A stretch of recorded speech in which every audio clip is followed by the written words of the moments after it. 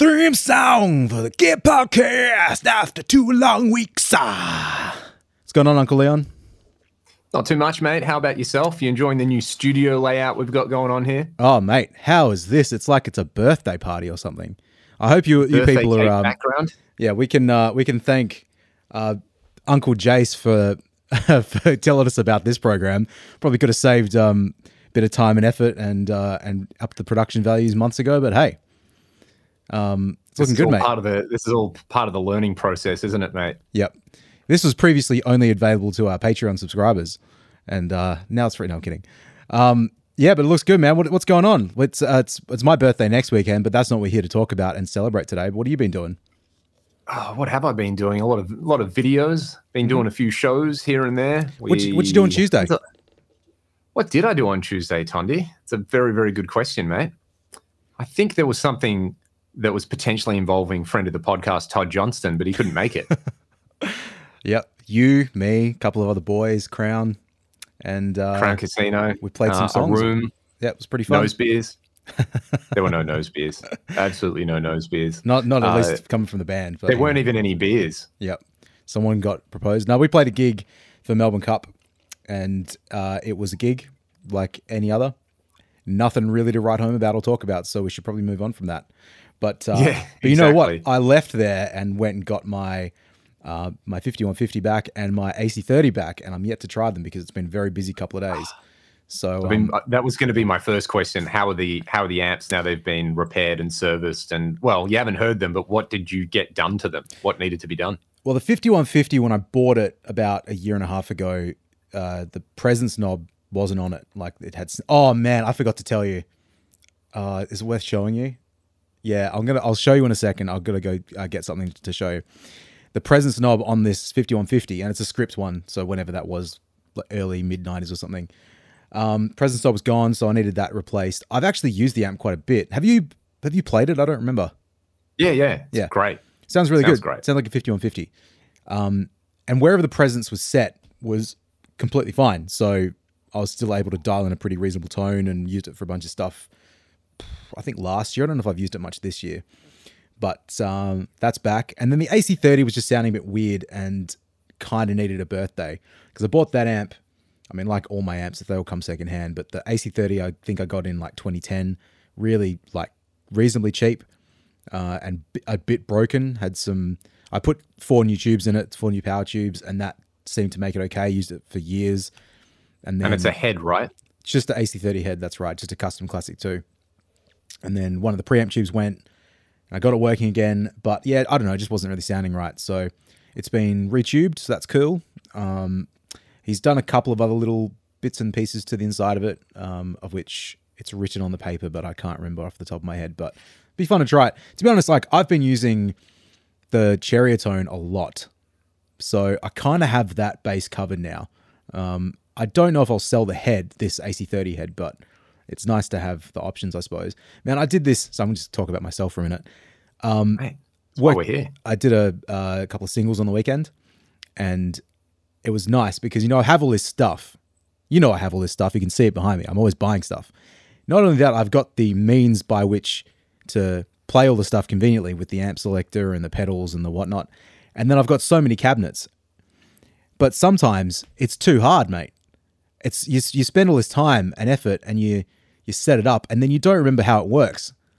So it's like my rack. Yeah. And so currently it works. Not only does it work, I used like 5 different amps last week, if you can believe it. It just was fine. It was exactly as seamless and as easy as I'd always had intended it to be. So happy days. You got the Marshall cooking on a few recordings. Oh man, the Marshall I've used a bit in the last week on a couple of different tracks, a couple of different bands, and it's so good. And it's pretty much hasn't changed. The settings have been the same. When you want more gain, you flick the Jake switch. So to do a solo, maybe flick the Jake switch, and then otherwise it's just been in the other setting, and then maybe roll the volume back on the guitar for a bit. It's been really, really good, man. So, yeah, that's pretty much what's happening in Troyland. So, just before I forget, I did something real dumb the other day, mate. And I'm gonna go get it, and I'll do it live on air. Tell me all about it. So just give me 2 seconds, all right? And here we go. The magic of television. Troy has walked off the stage. And, now because we've got a brand new way of doing this, you can all see my not so wonderful face right up here. Sipping a bit of rooibos tea. I should save this part of what we're talking about for when Troy comes back. But I will remind everybody, tell your mates about the podcast. If there's topics you'd like to see us discuss in the future, well, Troy's plugging himself back in. We appreciate it. And you can follow the Gear Podcast on Instagram as well. We are at the Gear Podcast. And Troy, that was an amazing segue, mate. I got the little advertisers. Look at this. Did you? What have you got for us, mate? Mate, okay. I'm going to show you something. And you might have already seen the unit, so surprise will be ruined. But let me tell you. Do you recognize this? Hang on, let's get a nice little close-up on that, mate. So, I recognize that, all right. Do you? I certainly do. What's that from? From a rack unit, right? Correct. Maybe from a little effecty kind of unit? Yep, sounds pretty good. Maybe an Effectron? Oh, mate. Do you mean like this Effectron? Yes. With the knobs completely snapped off? Oh my gosh. Let's take a look at that one. There's supposed to be one there. There's supposed to be one there. And, I had it on the floor a couple of days ago and I was in a bit of a hurry moving stuff around. So I stepped on the thing, completely snapped off 2 knobs. So that's cool. I paid $50 for this thing like 13 years ago and I've probably used it 4 times. So it's not the end of the world, but, these Effectrons, you did a whole video about them, didn't you? I did a video with that very one you're holding in your hands right there, mate. The Delta Lab Effectron. Is it Delta Lab Effectron or Effectron Delta Lab? I can never remember. Delta Lab is the brand, Effectron is the unit. And I believe there's an Effectron 1 and an Effectron 2. So, yeah, and I believe the Delta Lab comes from the fact that it's using adaptive delta modulation to sample the delays in there. So the cheapest one I can see online at the moment is $250, mate. So, down the drain. You multiply your money by 5 on there. It is a classic one. It's really, really good. I'm pretty sure the Strymon Dig, the ADM mode is, I think a lot of people think it's based on a 2290, but I'm pretty sure it's based on that Effectron because there's a photo on the Dig development thing where you can see a rack and there's definitely an Effectron in there and there's definitely a Roland SDE as well. So I'm pretty sure they're the modes. There's a nerdy pedal company that the guy loves them as well. Like I think you sent me an article about it. Cattle and Bread, yeah. And he's got lots of great articles about just kind of funky old stuff, whether it's old MXRs or EHX stuff, and then there's some kind of hidden gems like that.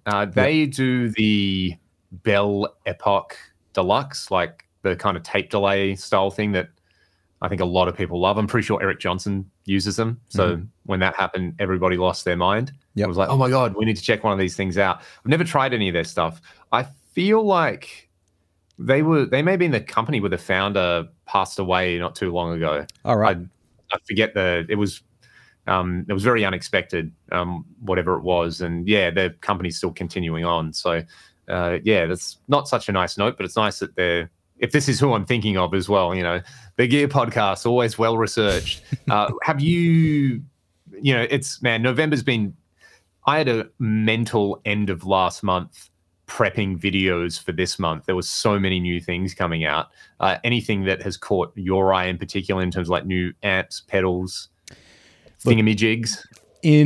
A couple of things have come out. There's one software thing that I like the look of that I'll demo, and there's one hardware thing that I like. So we might as well talk about the hardware thing because that's the amp related. Kind of like the look of that new 2 Notes Opus. I think that's a really cool idea. I still haven't watched any of the videos. I've just seen some pictures of it, and it's like, it's the FM0 idea. Yeah, like pretty much, man. Have basically nothing on it, but make it really powerful. It's because I had the Cab M, which was really great. I just didn't really need to use it, so I sold it. I traded it for that SV cab, or what is it called? The Studio 2x12 Marshall cabinet thing. Yes. That plus a bit of cash. But form factor was really good. It was built really well. So this thing being that with a little bit more amp sim in it, I could sort of find a use for that, I think. I'm always trying to find something. Sorry. They added some amp sims in a firmware update to the Cab M. Hey, it was originally just an IR loader and power amp sim, but they added like a few basic clean. There was always one like clean preamp sort of thing in there, just like a pedal platform sort of thing. Which I guess that's still what this is. But now you got your Fendery thing and your Vox thing and your Marshall thing and maybe one other. What's the other thing that's in there? Oh, there's like a 5150 type of thing. So you can sort of just run it for, the gamut of gain. Yeah. So, I saw there's a Pete Thorne video and a Michael Nielsen video I've got saved to watch. So I figure between those two, I'll actually figure out how it works. Yeah, I think I watched Michael Nielsen's one. It was really good. But yeah, looks good. Official friend of the podcast, Michael Nielsen. That's right. It's not too expensive. I want to say it's around 500 Australian, give or take a little bit. Really? So maybe 600, but that's awesome. There's been a couple of things. Like we spoke about the Friedman thing the other week, so that was pretty IRX. IRX, and this is different because obviously it's all digital, but for the space that it can fill in your little rig, I think it would be quite valuable. I was thinking about even I'm always trying to think of solutions for when I track bands. I say live in the studio, but just putting a guide track down, right? Yeah. And I did it the last few weeks where, drummer's there on headphones and then the rest of the band is surrounding on headphones and everyone's got their own little mixer. There's not really space to put a lot of guitar amps in the... There's not a lot of space to put the guitar amps in the room without there being lots of spill. There's one little airlock. Right. So I ended up DIing guitars and bass and putting plugins on it, and that's fine. But sometimes people do use their pedal boards for certain gain things. They can be a bit hit and miss in front of the plugins. If there's a platform that is good and usable and capable, like the Opus or the Friedman or whatever, I think that's not a terrible thing to have one or two of them just hanging around for that case. Yeah, actually, that's a pretty good point where, I know you mentioned you're building a pedal board for somebody where they've got a bunch of different boosts and drive pedals on there and, doing it on the board versus having your amp or your amp sim. It's a good example that not everybody approaches getting a guitar sound the same way. Yeah, I mean, you and I are just fundamentally, the sound is the amp. If you want a different sound, get a different amp. Whether exactly. That's through, using a different actual physical amp or doing a different patch in a modeler. But yeah, man, I mean, not everyone does that. Some people love pedals for some reason. No, not for some reason. Pedals are cool.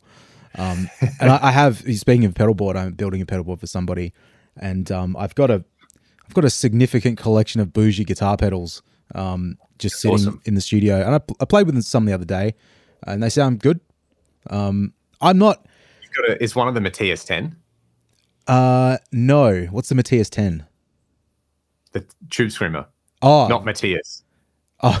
Not Matthias 10. That'll be. I was like, who's Matthias? Like, which Matthias? Yeah. No, so I've got Nordvang, I think is a thing. Right, yep. Yeah, so that's I believe it's got 3 buttons on it. So I think one's a Blues Breaker, one's a Klon, and one's a Tube Screamer. The Tube Screamer might be a TS10, maybe not a TS9. That's what I meant. Yeah. Yeah, it's I think it's supposed to be the John Mayer special sort of thing, or in that maybe they do one that's supposed to sound like John Mayer, and this is a similar pedal. But that was pretty cool. I've also got a Brown Audio Protein.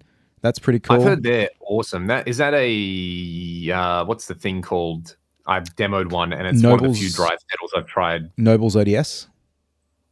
Yes, there's a Nobles. I actually still haven't tried a Nobles in here. I think it's that and something else. It's like a channel strip thing. Yeah, one side's a Nobles, one is the... Oh, man, why can't I remember this? Right. I think it's a Blues Breaker, but maybe it's not. Maybe it's something different. But that was cool. And then the other one is Thorpe the Duke. Yeah. The Dane. The Dane. Yeah, the Dane, not the Duke. I'm thinking about Jon Landé again. Exactly. Dane. Yeah, it's the guy from that show, the YouTube thing. What's his name? Anderson's. Danish Pete. Danish Pete. His signature pedal, right? Yep. It's fine. They're all fine. They're all completely fine. They're all completely usable things. Hudson Broadcast. That's what I'm thinking of, Troy. The Neve channel strip. That's supposed to be the Neve channel strip one. Yeah. No, I borrowed one of those recently. That's actually a sick boost pedal. I really, really, really liked it. Mm-hmm. It's rude. Like there's so much.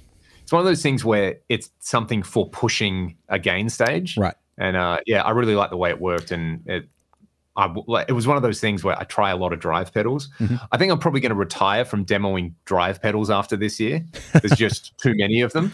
And I know what I like and what I don't like, but that was one that really, really surprised me. But yeah, I think maybe one side of the protein is that. It could be, yeah. I mean, what do you listen for with a drive pedal? Because I don't know what you like. I can probably tell you what I like, but what do you like?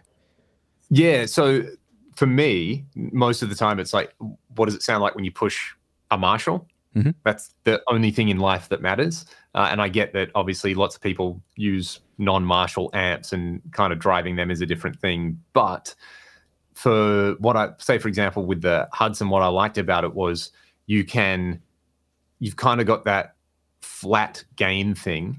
So you can turn it up and it's kind of like turning up the amp gain. But when you back off the volume control, if you set the amp to the same point on the gain control and then back off the volume control, it's not the same as backing off the volume on the gain. So you can sort of like set the amp gain, especially on a Marshall, a bit lower. So the bright cap is going to have more of a say especially when you roll your volume control down. Right. Like, that's more of a thing. You have a bit more of that jangle.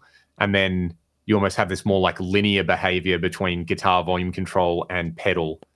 So you set the amp slightly cleaner, use the pedal almost like turning up the amp gain control, but then when you turn down your volume control, it's not the same. So that's one thing, one very convoluted thing. It's the old Hendrix fuzz thing or the treble booster thing people would do. So I like that. And then the other thing I liked on the broadcast was there's a bass cut on there. So if you just want to use it for gain, you can crank the shit out of it and then turn that and, you kind of tighten up the low end. So, I mean, I've got a board here just stacked with loads of drive pedals on it. And I mean, I've got a 2-in-1 pedal on there by Eris Effects. One is a Tube Screamer and one is the TC integrated preamp. Oh yeah. So, do you want to turn your Recto or your 5150 into like a Gent machine? Yep. They're the two ways you do it. There's an SD one on there. There's a Crowther Hotcake. I like because it's sort of get a clean boost out of it, or you can use it like a fuzz. There's the Anarchy Audio Workhorse, which just makes things sound better, which I like. So yeah, I think I like one thing I like is that it either gives you a lot of control and like when you use an EQ as a boost, that sort of thing, or that it does something with, it kind of messes up the guitar amp interaction and it changes stuff. So, but in terms of like the fundamental drive sound, I've played some amp in a box pedals, which I think are really, really good. Revival Drive's great at that. There's a few Greek companies who make some really good amp in a box stuff, Crazy Tube Circuits and VS Audio, and that plane's really, really close overhead. Everybody can hear that. VS Audio, and what was the other one in there? Sakalis Audio Works. They make a pedal called the Nerve, which sounds like a Recto.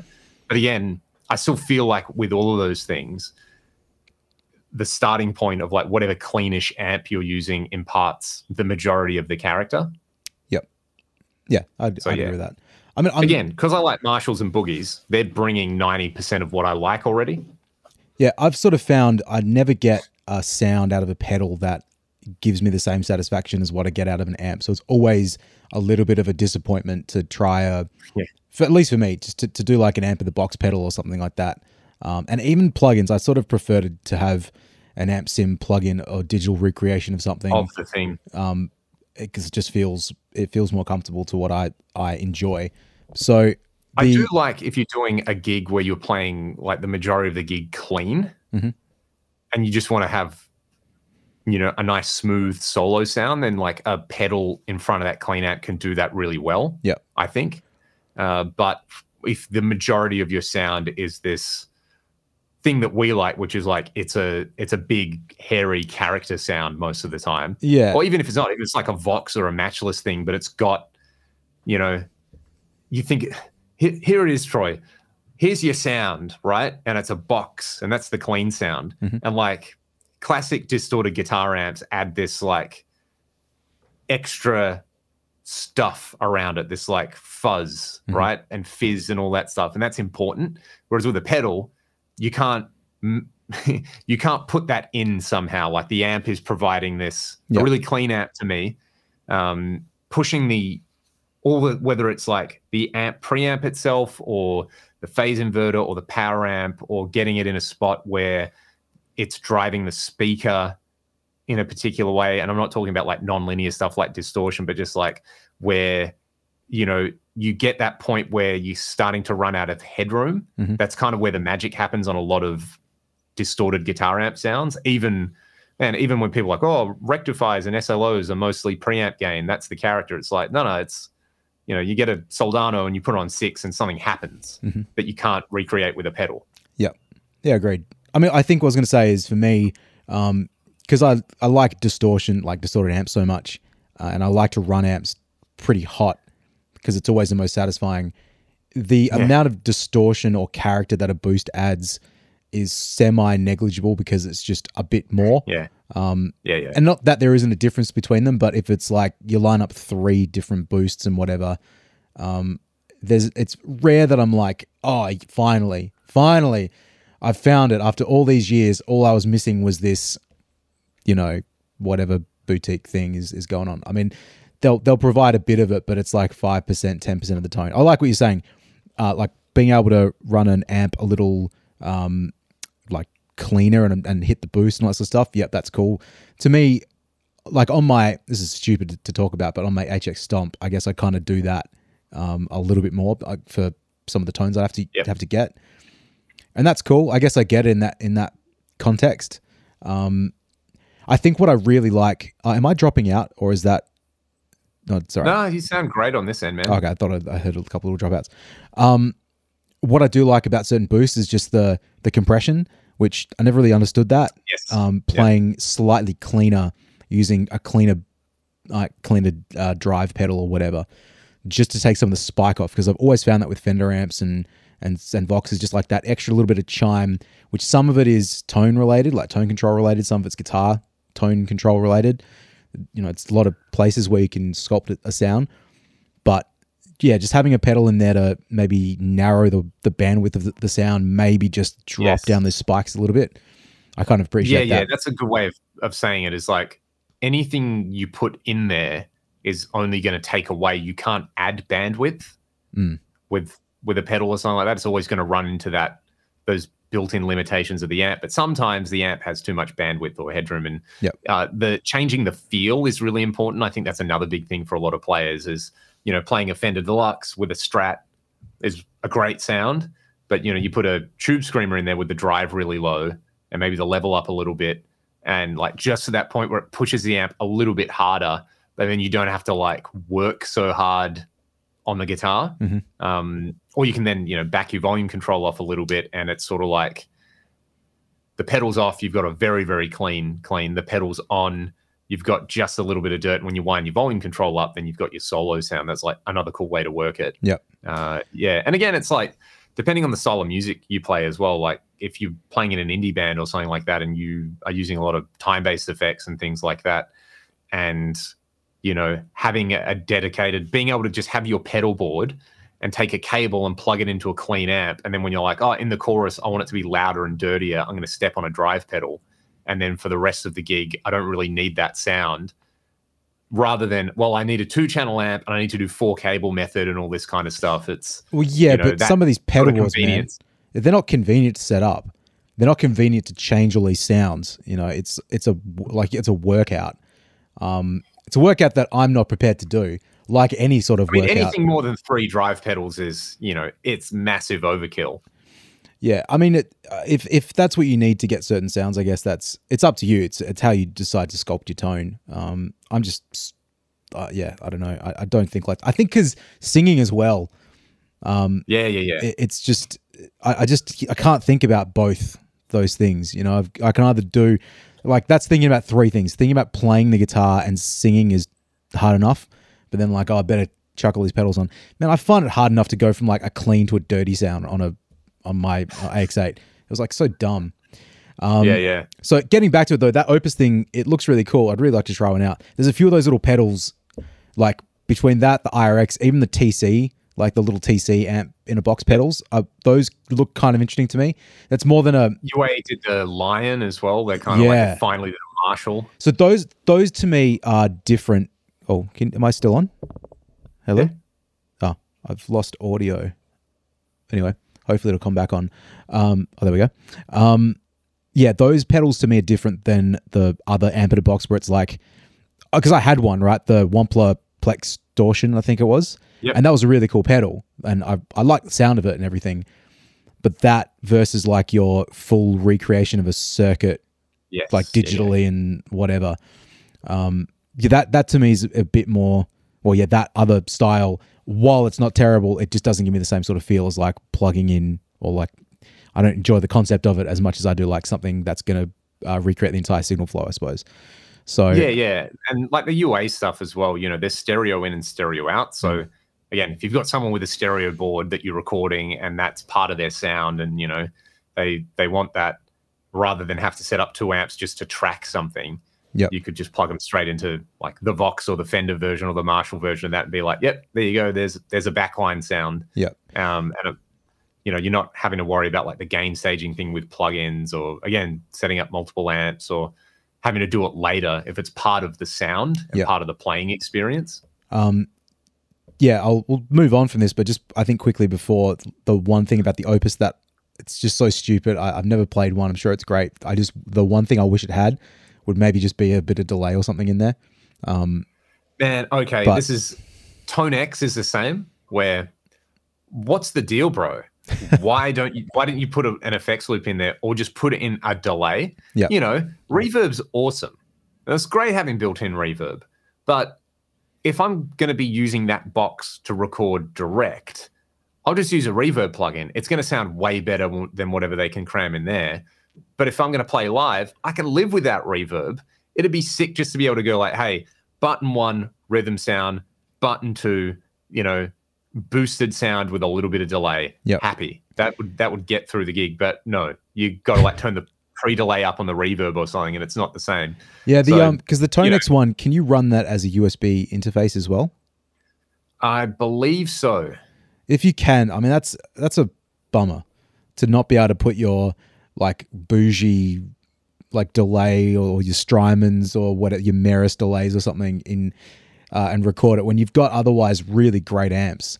It's just right. There's no, if your guitar's going in the front and then it's on a USB cable into the computer, that's a bit of a missed opportunity. But it's the Tone X, I don't think that's got a loop in it as well, but I don't think it's a USB interface. It's not like you can run it anyway, or maybe you can. Right. I don't think you can, but yeah, it's also funny. Like I guess it doesn't matter that much, but it's I think it's only a mono output on that thing too. It's got a reverb in it, but it's only like a mono reverb, which is, I guess it's fine. At the end of the day, it's fine. Like for the price point, it's fine. What more do you want out of life? There are a few other. I got a Microcosm recently, which I think you should definitely borrow at some point as a studio thing, because there's this like level of uncontrollability and randomness to it where I feel like you can just play stuff and then chop it up later for, like we've done a lot in the studio with weird pedals where, okay, the song's done. Let's do a layer of just weird stuff and, it can be blended for effects. But a Hologram, they put out something called the Chroma Console. I think that's what it's called. Mm-hmm. And I looked at it and I was like, okay, cool. Like a bunch of like hipster colors and probably lo-fi effects. But I watched the video and I was like, oh, that's really, really clever. Like the stuff that it does in terms of, so there's one thing on there, like cool things you can do when you twist a knob on a pedal and like crank the delay feedback up or something. Yep. It has a function which lets you learn those the pedal will learn those knob assignments. So if you've got a thing where you're like, cool, I want to sweep a filter or I want to sweep delay feedback or something like that for effect, you can do that and then trigger it. That's cool. That's really cool. And again, stereo in and out, and it's MIDI, and there's some, it's something I looked at it and it's like to get one in Australia is like $700, which is a lot for kind of tiny mini effects pedal, but it seems to be, rather than do what the Stomp does or what a bunch of other things where it's like, it's chorus and it's delay and reverb. It's more like you got a bunch of like character effects in there. Yeah. Is it USB at all for editing this stuff, or is it all MIDI? I think that there's USB-C on it. I know that. Mate, bring it up. You should look it up and we can drag it in. Mate, new technology. You know, we got some magic happening here with this. So that was cool. What's it called? The other thing, hologram chroma. Oh, hologram chroma. Okay. Yeah, and like they do cool stuff. Like the microcosm is a cool pedal. I thought it was just going to be kind of hipster garbage, but it's so fun to play. Hey, it can still be hipster garbage. It can still be hipster garbage and sound great. Exactly. Is it the Chroma console? Yes, that's the one. I was probably calling it Chroma Key or Kodachrome or something. Chroma Key, isn't that an absolute? Oh, hang on. Oh, that's the one. I'm just closing a bunch of tabs so that they're not open when I share this screen. Not that I'm not looking at anything bad, just so everyone's aware. But I just want to be make certain. How do I do this? Oh, I know how to do it. Yes. You just pull down all those websites where you've got the Eureka Stockade flag pinned. Okay, let's work this out. Present. I feel like a 75-year-old man trying to do this. Chroma console. Here we go. Share. Man, I feel like a 75-year-old man when I get up in the morning. Is that sharing? Here we go. There we go. Chroma console. There it is. Yeah, look at this, everyone that's listening on the podcast app. Oh, if you're listening, quickly go and look online. I got a bit of lip from some students the other day, Leon. So let's just let me just get this out of the way. Shout out to all of my TAFE students for listening to this thing. I don't know why they do. Some of them don't play guitar, but if you want to waste a couple of hours with us, then be my guest. I love all of you, and I'll see you on Monday. There you go. Millhouse cut. Everyone Nelson, except cut. Yeah, everyone except Jay. I want to make it very clear. I don't like Jay. All right, Jay, you dog. Let me see. No, it's not true. I like Jay. Jay's cool, but he always gets a shout out. And there's another one. So sorry, everybody else. Here we go. Chroma console, flexible multi-effects pedal. It takes inspiration from the eccentricity, grit, and lively instability of beloved vintage recording technology. I wanted to get to the end of a sentence, but it's all commas, so I'm just going to stop it there. Let's have a look at some product details. 20 vibrant effects. Vibrant sounds good.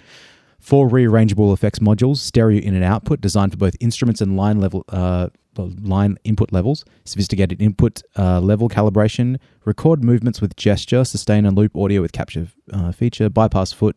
Switch customization. Configurable filter effects. Tilt, low pass or high pass. 80 user presets. MIDI, okay, here we go. MIDI in, out, through, clock synchronization, true bypass switching, buffered bypass with trails, tap tempo, which can sync time-based effects. Okay, so it's kind of ticking all the boxes, cool, right? Cool, but I'm going to be picky about this if it doesn't have... So it's got USB, but it doesn't say what the USB does. I think if... it doesn't really say.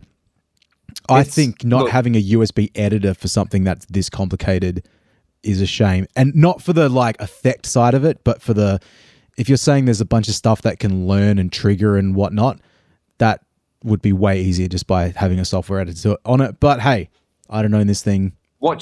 I will say, watch the video on it and the UX on it. It's great. It's designed to be hands-on, and it feels like you learn a few of the how to rearrange things from there, and then you just kind of go and do it. Are these buttons here, or are they just LEDs? These things here. That's a good question. The little guys. I think there's some buttons on there. It looks cool. It looks really cool. Yeah, it's what I'd encourage people to go and watch the video. It's a very well done demo video, and they seem to just kind of do their thing. It's not the typical. We've sent it to the 20 YouTube channels that always put a video out when some new thing drops. Todd. Yeah, they just kind of do their thing. And I enjoyed some of the sounds in the video, and watching how it works was pretty interesting. It's one of those things that's, I feel like, okay, I bought a microcosm recently because I wanted to try it in a hey, I'm playing one of these teenage engineering OP1 things and making bleep bloop sounds. And it makes the bleeps and the bloops even crazier. Can I just play some guitar into this and have a pretty good time? And it's a pretty good time on there. Some of the effects, it's unique enough where I can justify it. It's not hey, it's a stereo delay pedal, and hey, I've got an Axe effect, so I'm going to use that anyway, rather than the stereo delay pedal. So there's some cool stuff. Speaking of stereo delays, did you see the Source Audio Nemesis? Yeah. Which has been out for years, but they put out a new version with drive-through. And I was going to ask you about that. I saw your video. I didn't watch your video. It's a really good delay, man. I've looked at those for a little bit. Those I think it's the Collider. That's the delay and reverb in one. I've thought about those. The delay and reverb. I would say the Collider would if I was going to go and buy one, the Collider would probably be the way to go because you get the reverb side of it as well. And their reverbs are meant to be great as well. But yeah, there's some really cool, again, it's like very easy to use, but it's a bit more like what you were saying, where then there is a software editor that gives you like much more stuff to do. Yeah. You can like kind of fully customize it, and there's more presets on there and things like that. So yeah, particularly the kind of analog style delays in it are really nice. Yeah. They've come a long way, man, Source Audio. Like, do you remember the old Blocks pedals? Sure do. Yeah. The old, what's the multi distortion thing? Multi-wave. Multi-wave, yeah. Yeah, that was cool on bass actually for a little bit. But I remember you doing a lot of having that set up for, because it had, I remember getting it. I think I paid like $70 for it on Clear Out or something. Yeah, that was, I don't remember where you got it from, but they were all going for basically nothing. That was like a pedal for that much. And I was like, yeah, there's some cool fuzz sounds in here, but the way you would use it for the octave style effects, and yeah, it was awesome. That bass board with just weird sounds on it. You had the Digitech synth wire on there, and that was cool, man. Yeah, you just had like a bunch of buttons which were just like were set to stun. Yeah, that was a different time, man. That was like 2013 when I was actually playing bass every weekend, multiple times a weekend. And I went through a few pedals back then, but that was the first one, the multi-wave distortion. I think I gave it back to you and got the what was it called? The EHX synth one. Is it the micro synth or the electro harmonics? The micro synth had that one, the guitar version of that. That was really cool because it did more bwah, bwah sort of sounds. Yeah. And then I got the Digitech one after that. You know what? That's exactly what it sounds like. Yeah, it was sick. But I didn't know what all because I didn't know how synths worked back then. So it would just be a case of like twisting the knobs, and it was pretty cool. I sort of regret selling that one, but I just wasn't using it. I've got a micro synth if you ever want to borrow it. Well, that's good to know. Which one is it? The same one I had? Yeah, right. The it's a POG size box, right? Yep. Yeah. The Digitech synth pedals were cool though, because remember I had the guitar one at first, and then I got the bass one in Cashies, like near your place. That's pretty right. certain. Yeah. So, and then I had the OC2 on there too, which you brought back from America in like 2013. I used that for a long time. That's right. Yeah, and I remember you using it. You're like, you want to play like a D below the low E on a bass. You just play the higher D and you turn the OC2 on for that note. I got so good at that, man. That was one time with pedals I could do it. That makes so much sense. Man, when I was doing gigs with you as well, it was like play 4-string bass, singing lead vocals, but when I wanted the effect of a 5-string, I was able to turn the OC2 on mid bass line and sing to get those notes. It was I got really good at it, I thought. Maybe if there was a recording of it, it wouldn't be that good, but it felt really good. That was a high watermark of your stomping on things while singing and playing career. That's right. I got that bass serviced last week, or got it set up, and it's actually functional again. Fantastic. I've had that. It's a Fender USA Jazz that I've had since 2012, and I think I've changed the strings 3 times, and I've probably done about 700 gigs on it. But yeah, the action was pretty high. It just needed to. I think when I gave it to Tim, he said the truss rod was just completely undone. Because I've treated it like shit. It's pretty funny, but it's always worked. Even I gigged with it a month ago before it was set up, and now it's back in functional again. Maybe I'll put new strings on it. Who knows? Maybe they can just wait. Yeah. I've got That's wild. I probably should go through a couple of these basses. I've still got Ryan's Kip Winger bass as well, which that one needs a jack replacement. I think it's a bit cuts in and out a little bit, but that's a good guitar. Right. Anyway, I think the last time he played that was when we opened for Kip Winger, and he offered to give it to Kip Winger. That's right. And Kip was like, "Man, I don't even have one of these anymore because the one that I had got stolen." Yeah, that's Kip's missed opportunity. He signed it though. That's exactly. Cool. Yeah. A Kip Winger bass signed by Kip Winger. I mean, that's peak. That's just peak us, isn't it? Yeah, it's exactly peak us. There's very few people in Australia that would have been that excited about it, but I would have bought that bass if Ryan hadn't found it. Like had I seen it first, I would have been on top of it. So, exactly. Moving on though, Uncle Leon. The other thing I'm really interested to try out, because we're talking about new gear, and then I want to hear about some more of your stuff, is that FabFilter reverb plugin that just came out.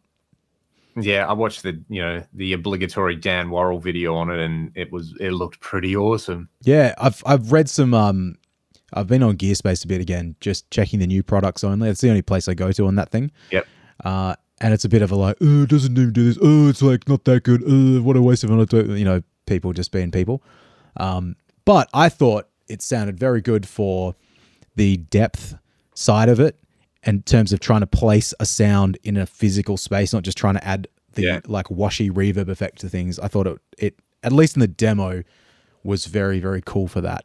So, and with Fab Filter, it's always going to do the mid-side stuff and, the things that, I just plug my reverb pedal in front of my distorted amp and it sounds bad crowd. It's, it's not for you, bro. It's, having those extra features in there, and it's awesome. So awesome. Did you see the IR? And this stuff, the way it works is just great.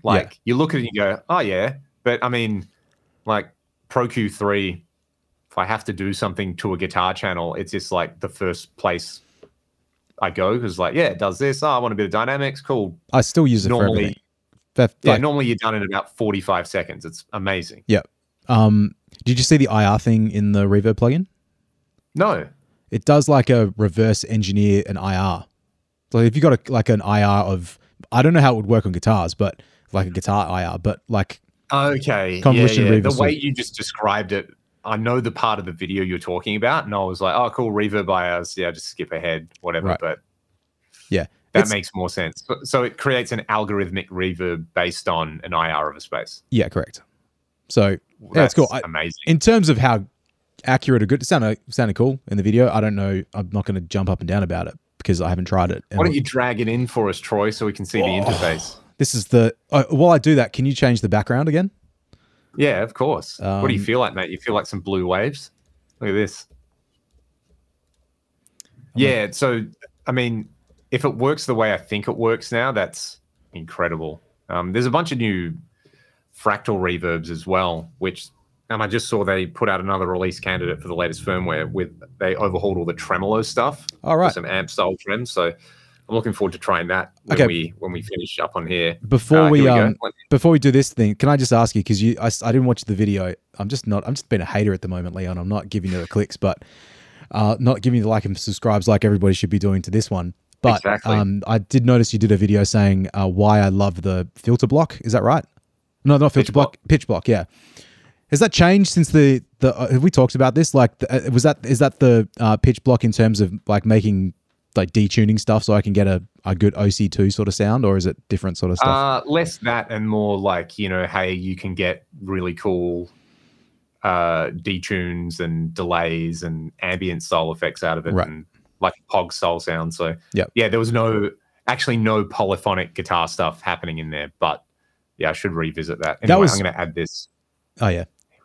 I'll say when I plugged in your FM3, the one that's been here for a little bit, whatever it is, the Twin Peaks guitar sound, where it's it's a detune and oh man, it sounds so good.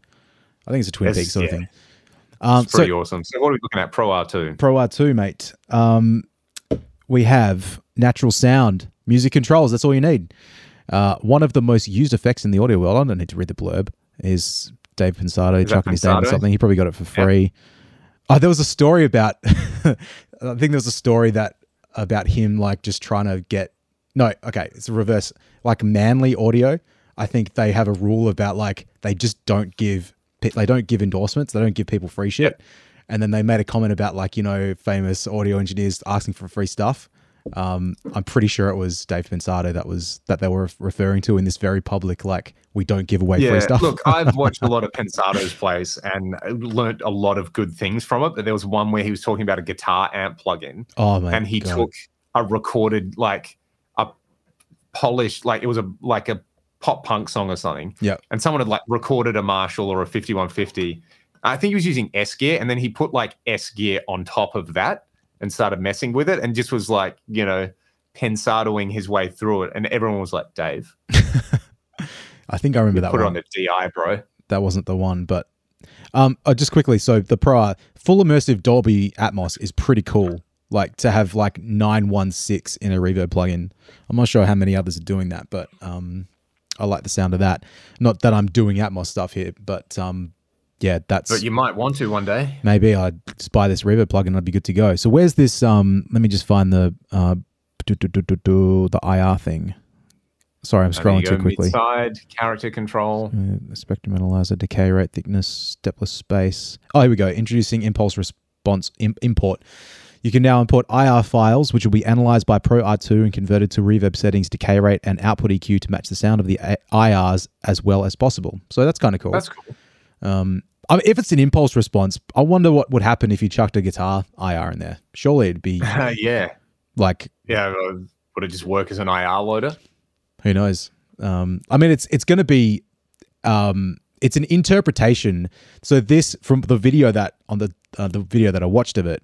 I'm just trying to find here's the interface, right? It just looked like the blue graph here and the yellow graph were just like all weirdly pointy. So I guess that's how it sculpts it. It seems fairly broad, not like it's very, I think in the like Pro Q3, there's like maybe 24 bands that'll do stuff with. It didn't seem quite as broad as that. Maybe it can be, and it just wasn't demonstrated like that in the video. But I'm not too certain about that one. So very interesting. I'm really keen to. Oh, and the other one actually that's worth I can't remember what it's called. Just bear with me for a sec. I was going to mention it to you. I was going to mention it to you outside of this podcast, but I thought you might be interested. There was another reverb that I saw, and it is called. You talk for a second while I find this thing. Well, yeah, I mean the new fractal reverbs, they overhauled like the spring reverb algorithm in there, and man, I really, really, really, really like the tube spring in there. It's sort of like, this is an awesome algorithmic tube reverb now, and they overhauled the plates and the halls as well. So there's a bunch of new modes. There's like this mode in there called gold plate, which is like it's what you want on guitar. Yep. Like you just put it on, you're like, yep, done. Next. Gold plate like that term appears a lot in reverb plugins, and I never really looked into what that refers to. I always figured it was just an EMT thing. Maybe, but like, was there they're not gold though. Like the plate itself or the unit, I don't believe is gold. So I don't know. Maybe it is gold. I thought it was just like a wooden cabinet, but maybe I'm dumb. Oh yeah, I don't think there's any gold in there. Maybe it refers to like gold because it's on so many gold records. Maybe. But yeah, that's funny with the fractal stuff because like their reverbs already sounded pretty good. Like that London plate's a bit of a ripper. Yeah, I think the gold may have even bumped it for me. It's very, very nice. Very, very nice. I think what happened was there was like he overhauled the spring reverbs and using some physical modeling stuff. So it's like, if you can model physical springs, you can do the same stuff for metal plates. So right, okay. Yeah, there's a lot of gold plate, vintage gold plate reverb, like Relab. There's this. There's a bunch of other stuff. EMT 240 gold plate. Maybe. Oh yeah, what's going on here? What's this EMT? Because the 240 is a digital reverb. Hey. Yeah, 240. It looks like a jukebox sort of thing, or a pinball machine. Oh, not a pinball machine, but it's different. Yeah, it's such a good description of it. Yep. It's that like late 70s computer thing. Yeah, it's like late 70s, early 80s. Yeah, go on. Instead of a flat plate, the EMT 240 uses a 12 square inch gold foil that brings a slightly brighter and shimmery sound. So that's where it comes from. So it's actually the EMT 240, not the 140. Right. Oh, so you know what? The 250, sorry, that's the one. That's the digital one. The 240, I don't know what that one is. The 240 is, that's very, very interesting. There's a 250. Yeah, I've seen gold foil plate mentioned a lot as well. Right, okay. Yeah. There's an EMT 250 around here somewhere. Not really in the studio, but like in Perth. It sort of was part of a estate. I think this is fair to say. There's like a local sound guy that died many years ago, but a lot of his gears kind of got sold off. But that one I think was quite expensive, and I believe it just sort of bounced around a bit instead of being sold to a specific buyer. Yeah. Because last time I checked, they wanted like $8,000 for it, which it could do.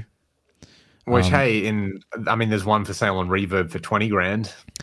Yep, so could do. That's a good deal, right? What we got to try, man, is that what is it? That Quad 8 reverb that's hanging around the studio, the System 5, I think it's called. Yeah. Which you can't find any information about this thing anywhere on the internet, just about. But it'd be there we early. go. Yeah, go on. We should do a demo with it or do an entire episode on it, and I'm sure people would weigh in with their thoughts. Have you remembered the thing you wanted to talk about well? It's a reverb that I thought you'd be interested in. You may have seen it, the Quantum Room Simulator.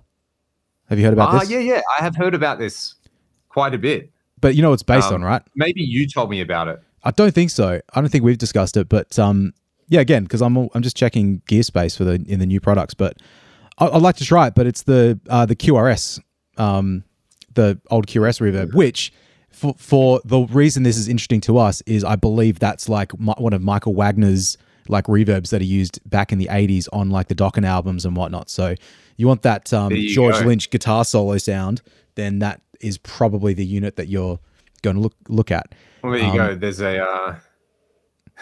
there's a free trial of it, so I might have to try that. Give it a shot, man. There's a version of it in the the Slate plugin, the reverb plugin, the virtual. What's it called? I was going to say it looks VCC. like that virtual track thing, not doesn't VCC. it? What's that reverb plugin called? I can't remember. Anyway, I've seen you use it before. Yeah, I've used that preset. I've used it on some stuff when I don't know how accurate it was to the original, but it's cool. Like, it's a really cool sound. Yeah, it's but this is a bit more of a detailed, in-depth plugin version of it. So that's cool. I don't know what that actual reverb is worth, like that unit. I've never seen one for sale, but I also have not really looked. So yeah. But otherwise, I gigged the DGT SE DGT, whatever way around you meant to say it. How was it? That was pretty cool.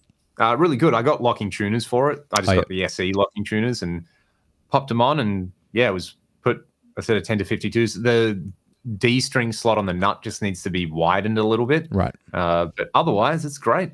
You know, happily gig that guitar a bunch. I mean, I bought it on Tuesday as well, but didn't play it. And then the rubato as well. Yeah, I was going to say, that sounded cool. That was, I got a play on that one. The 6-way switch on it's really, really unique. And the best thing about that, if people saw the vlog that I did, like we went up to Barrow Island for a couple of shows. We went overnight. We did a night gig and a morning gig up there for the shift workers. But it's a couple of shows. I only took that. I haven't even changed the strings on it since they sent it with strings. And yeah, haven't changed them yet. I've done 4 or 5 gigs now, which is awesome. But yeah, I flew with a guitar in a soft case, and it was the best thing ever. Just being nice. There's no headstock, there's no separate headstock to break, or there's no things like that. So yeah, just having a guitar bag and like trudging around doing the mine site thing, so much easier than carrying a case around. I bet. Because, you've done it. You get to the thing and they're like, cool, you got to get your gear out. It's hot. Then you got to walk it all around to your room and just guitar bag on your back. Happy days. Yep. Mate, I love a soft case. I'm all about it. My favorite soft case, it's kind of not my favorite, but the Fender ones are really good.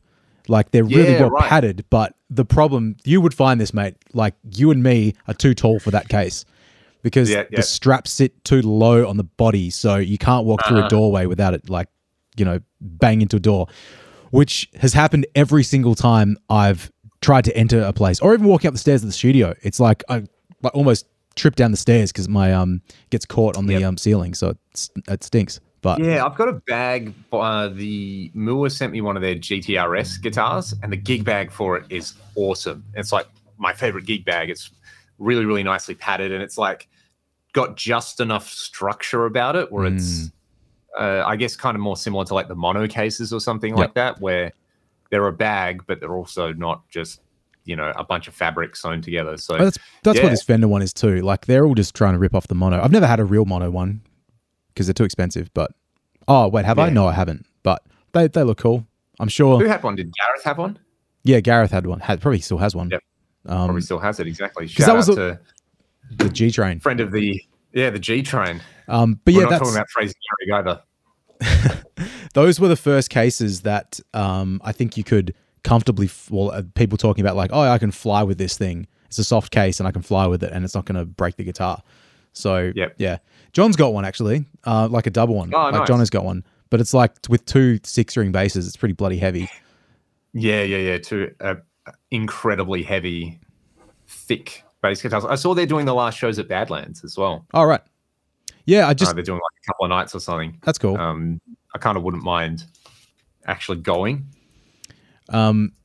Did you see Depends when they are. like just shout out to friends of the two of us, the Chaos Divine Boys, for putting out their Live at Badlands concert, which I mastered. Yeah, I thought that was really cool. I'm looking forward to listening to that. And they opened for Devin Townsend the other night as well. Yeah, did you go? You didn't go, did you? I didn't go. No, I had a friend in town, so we ended up going out for dinner. But yeah, it would have been cool to see. Yeah, I went to bed, but it would have been cool. I thought about it. I armed and ahed quite a bit, and then the R1 or the one, I don't know which one, but yeah, it was. I'm sure it was a good gig. You know what I'm bummed about is I forgot Mike Keneally's in his band, and I would like to have seen that.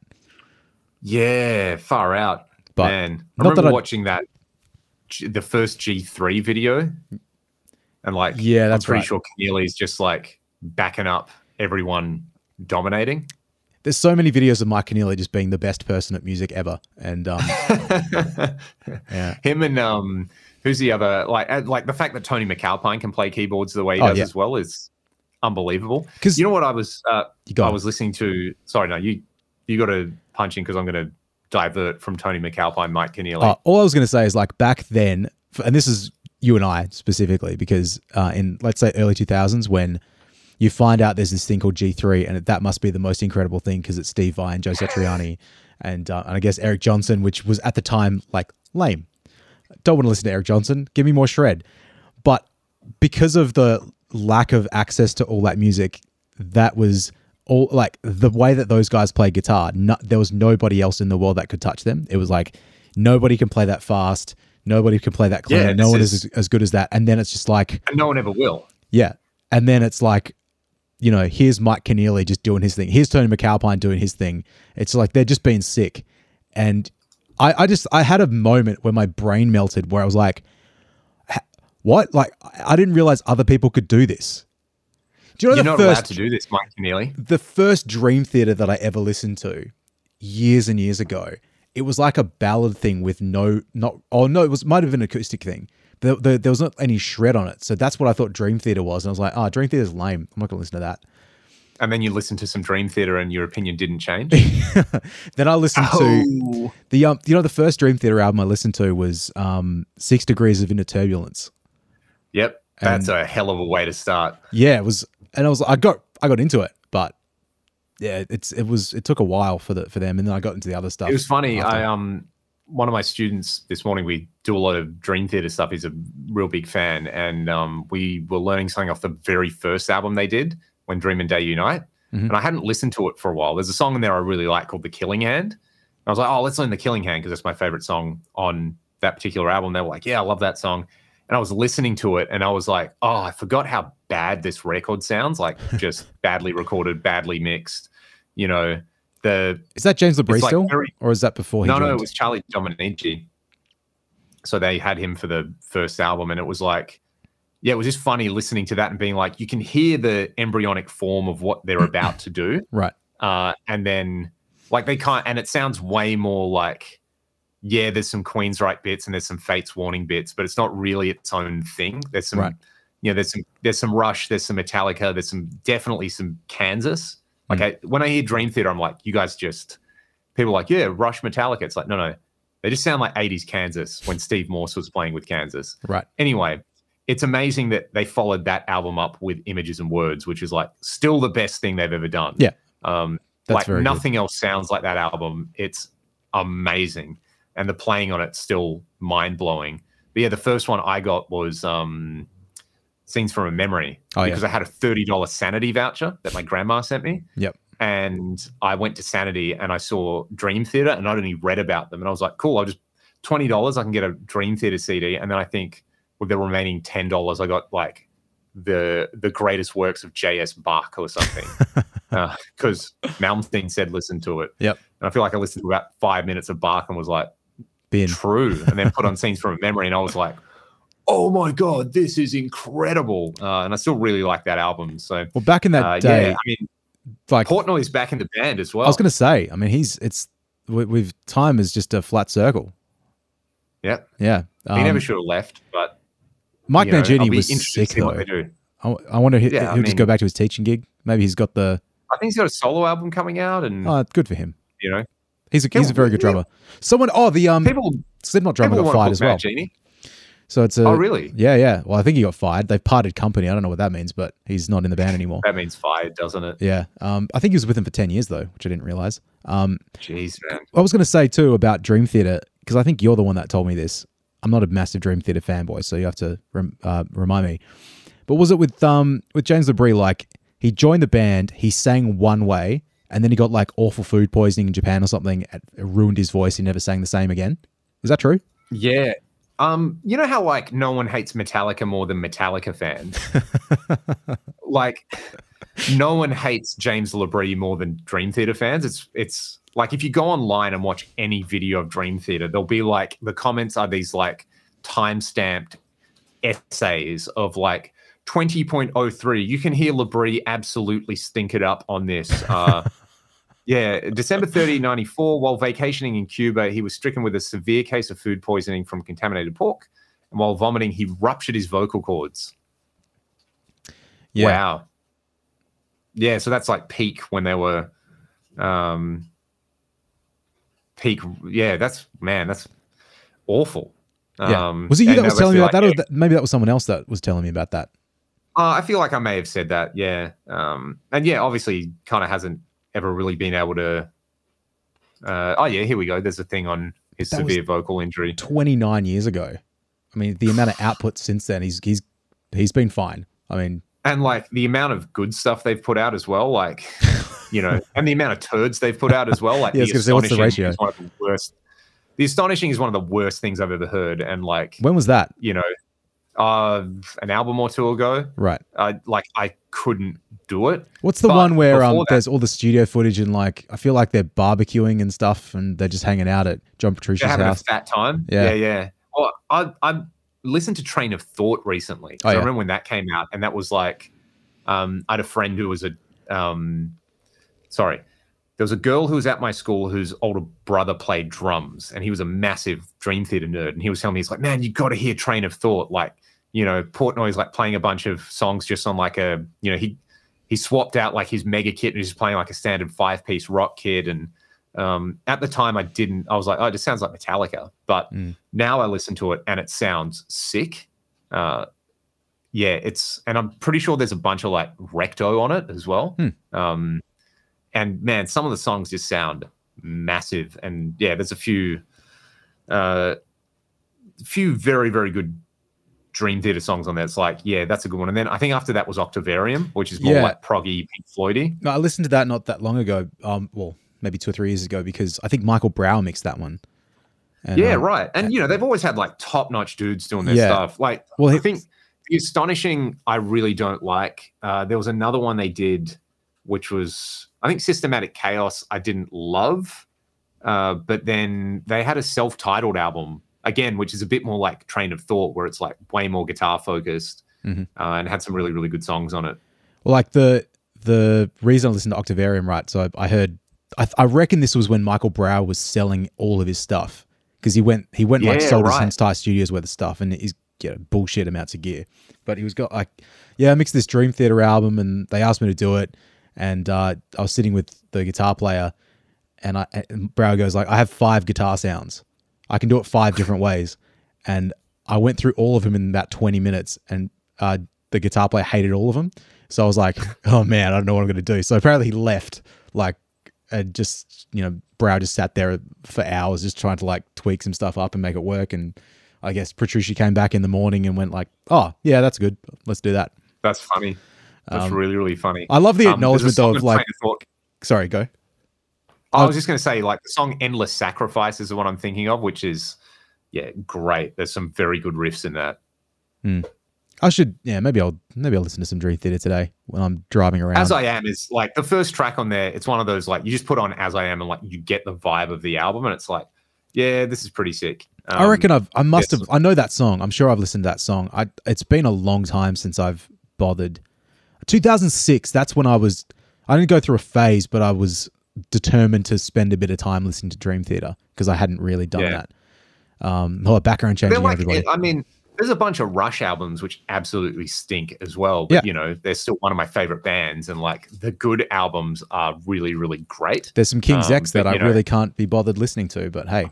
Exactly. Everyone has their hit and miss stuff, and like you were saying on the last episode, it's like, well, that's obviously important that the people who are fans like it, but with a lot of these bands, like their artistic vision and them doing what they want to do at a particular time is, if they feel like they've achieved that, that's the most important thing. Yep. Absolutely. And then everything else is a bonus. So with that, Troy, what I want to do is I want to just ditch over and take this live. So we'll finish up this episode and say thank you very much to everybody for tuning in, and let us know your suggestions for future episodes in the comments. And a little bonus, we're gonna pop on to the live stream and take some comments. So anything else you want to say, mate? While yeah, firstly, didn't know we're about to go live, but that's cool. Love it. That's a surprise for me. There you go. I can't wait. But we've only got about 30 minutes because Daddy's got to go get a coffee. I shouldn't have said that. That sounds awful. We're going to do 15 minutes live, and we'll take a few questions and drag them in. Can we just strike from the record that I just called myself Daddy? That sounds terrible. No, mate. You are Tone Daddy. Tone Daddy. That even sounds worse, doesn't it? Yeah, Troy, never man, rubbish. Tone Dad. All right. See you later, everybody. We'll see you next week. Peace.